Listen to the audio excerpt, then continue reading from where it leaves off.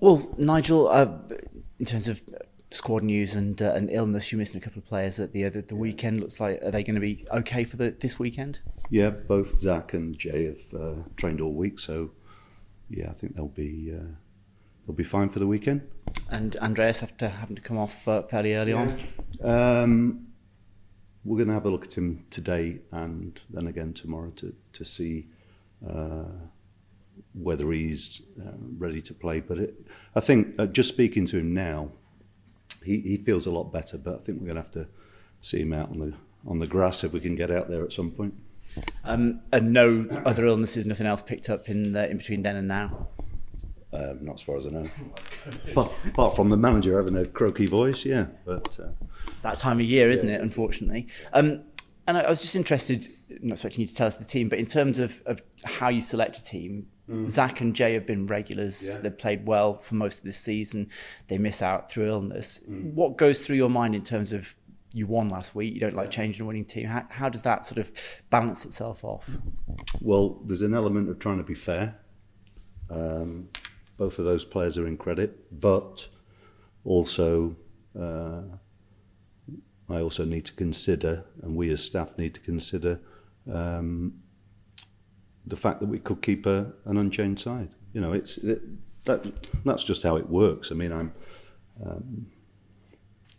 ultimately it's about trying to pick the right team to win any game, and so sometimes sentiment has to be put to one side, and it's just about trying to pick the right side. So that will be the same case this weekend too.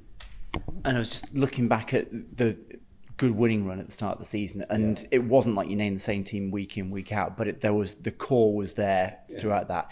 Injuries have meant that's been very difficult for you the last couple of months. Yeah. How key is that to get back to that ability to do the same? Having a settled side is I think a good thing in most cases, but I just think because we've got a tight squad, everybody who's in the squad is not too far away from the team anyway. So it's there'll be disappointments for individuals, but I think everybody recognises the need for us to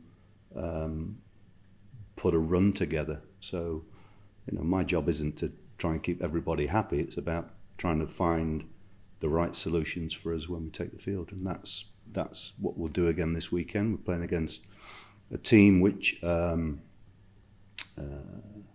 had a change of manager this season. They are physically a good team. Their numbers are very, very good. They have a lot of energy. So, you know, we're going to have to match that at least to overcome them. It should be a good game of football.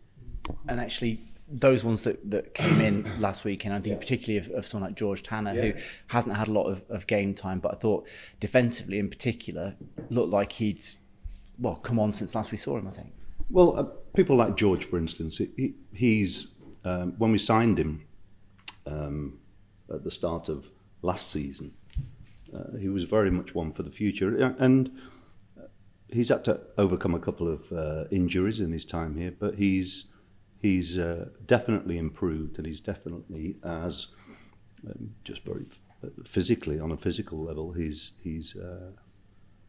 much better than he was when he first came. So, you know, I've got no doubts in my mind that if George plays, he will give us exactly what we expect. He's mobile. I think that was important last week, to have a bit of mobility and pace, just because of how Rotherham play.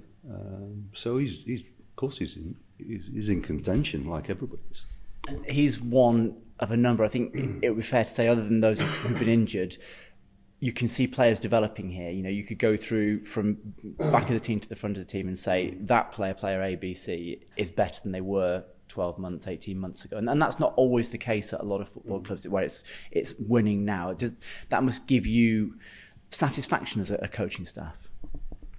Yeah, in one sense it does. But I mean, real progression will be when we become more efficient at winning games. And that's the thing. So, it is a frustration that we've not been able to pick up the points that I think some of our performances have warranted. But yeah, we are making improvements, but it's just important now that we try and make sure that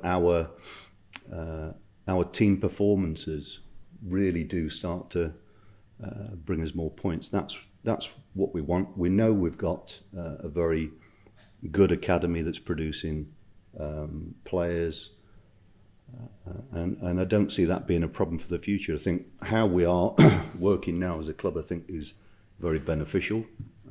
I think it's looking at the future, the medium term and the longer term. I think the club's in good health, but of course our fan base would want to see us win more games, and so do we as well. So that's the task for the remainder of this season, is to firstly get into the top half and then start to push on from there. We sometimes suffer with having key players who have missed out, and I think that's been evident in performances and results. But we'll overcome that, because everybody who's involved in the squad has a role to play and will get opportunities. This is your first game at Ashton Gate, obviously with the break and everything else, but for quite a while there hasn't been a win for a while. How important would it be going into a busy period to just get that monkey off the back? Yeah, it's going to be really important for us. I think it's clearly we need to have an upturn in results at home for sure. But providing we go out there and play with the intensity and the desire that we have done of late at home, I think some of our performances have been very good. We'll change the trend. Okay, pleasure. There's a comment that really stood out to me after the Rotherham game. Yeah. You said it was interesting to see your team observe that they can manage the clock towards the end of the game. Yeah. Is that an area that you feel like it can be improved, and is it about being a bit more streetwise? I think we've talked about this on numerous occasions, but certainly we've become a bit better at doing that. You know, it's just it's being streetwise, like you say. It's just a bit trying to make sure that we minimise risk, and that's what it's always about. I cast my mind back to the awful home run that we had, where we didn't win for whatever 15, 16, 17 games, whatever it was, and you could sense anxiety in the stadium when the fans were allowed back in, and I think we are better at dealing with those types of situations now. But you know, that's just a small part of it. What we have to be or continue to try and improve at more than anything is to try and dominate games a bit more. You know, we've had some good spells of possession in games recently. We are a counter-attacking side, I know that, but when we've got our strongest side out there, I do think we can manage the tempo of the game pretty well. And we'll have to do that against Stoke at the weekend, because they're a decent side themselves. How would you see the back three at the moment? Has Anikin given you a few welcome selection decisions to make in that position with his performances in the last 2 games? Yeah, I mean, but I would expect that from him anyway. He's he's part of a team that won the Premier League. So as players get older, it's really important that they use their knowledge and use their experiences. And I think what players like Andy King bring to our team is is having a coach on the pitch, and that's really important. I mean, he is a player coach anyway, but just in terms of game management, he understands what the team needs. So yeah, I'm really pleased to have him in the squad. And Cameron Pring as well. He's had to be patient for his opportunity, but his adaptability in the centre back and the wing back. Yeah. I'm really pleased for him, but it's, again, I think with Cam Pring, the big thing for him is for him to nail down that position himself. He's in the side, and he deserves to be there. And maybe because of his career here so far, he's been farmed out a number of times on loan. He's had to work really hard to get back into the system here. But I'm really glad we've got him, and he's a good athlete, really good athlete, and his pace and power is a huge asset of his. So yeah, I'm pleased that he's able to hold down a place. Just looking ahead to January. Yeah. In your previous experience, how difficult is it to get deals done in January, and especially early, as you would like? It depends where you are. Depends which club you're at. Depends what. Again, it's more beneficial to get deals done early, but it depends on who you're trying to get and the clubs that they're at and whether they want to do it or not. You know, there's loads of factors which come into it.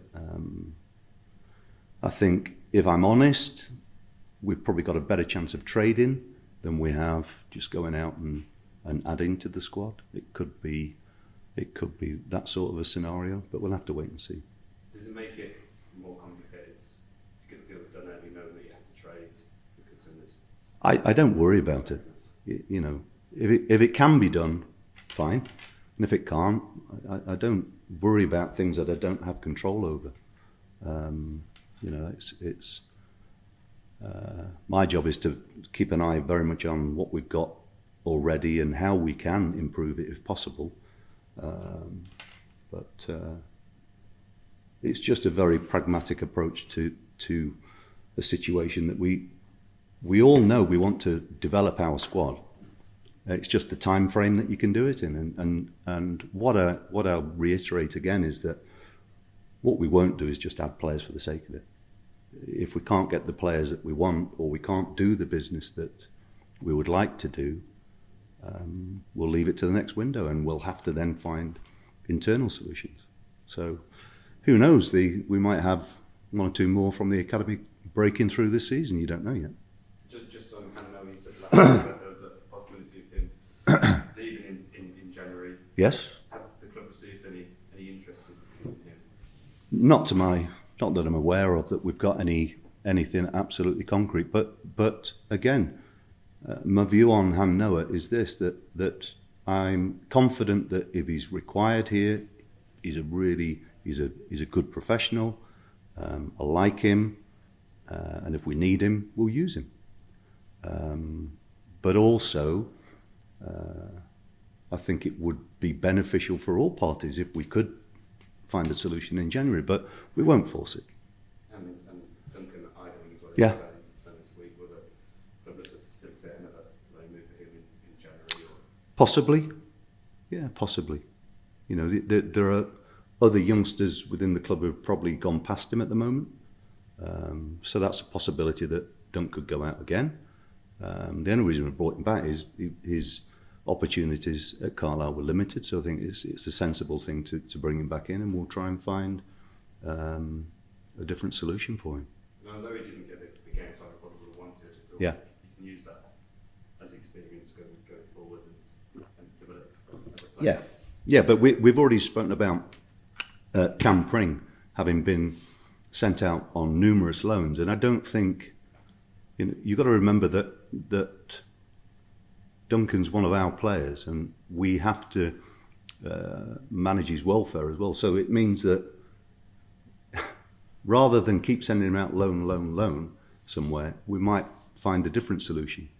And that is, you know, when players we have to make a decision whether they're actually going to break into our first team. And if the answer is probably not, then it's in their interest to get a more permanent solution. So, and that's just to generalise, you know. But I don't think I don't really believe in sending young players out to any number of loans, because I don't think that's beneficial to their development. So what we will try and do is to make our own decisions on players and then find the best solution for them. It's as simple as that, really.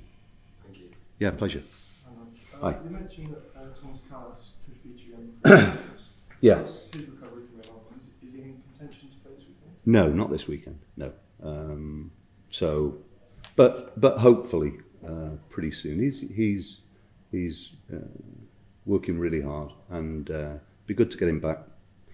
You know, whatever the time frame is, it would be good for him to get back into the reckoning. You also spoke about Stoke's high intensity. Yeah. Do you feel the midfield battle will be particularly important this weekend? Or Very. It'd probably be the most important.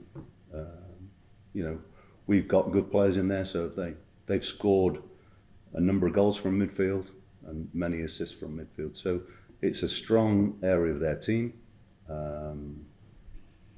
But as I always say, it's about our own performance and what, you know, if we get the best out of our own players, then we've always got a chance of winning the game.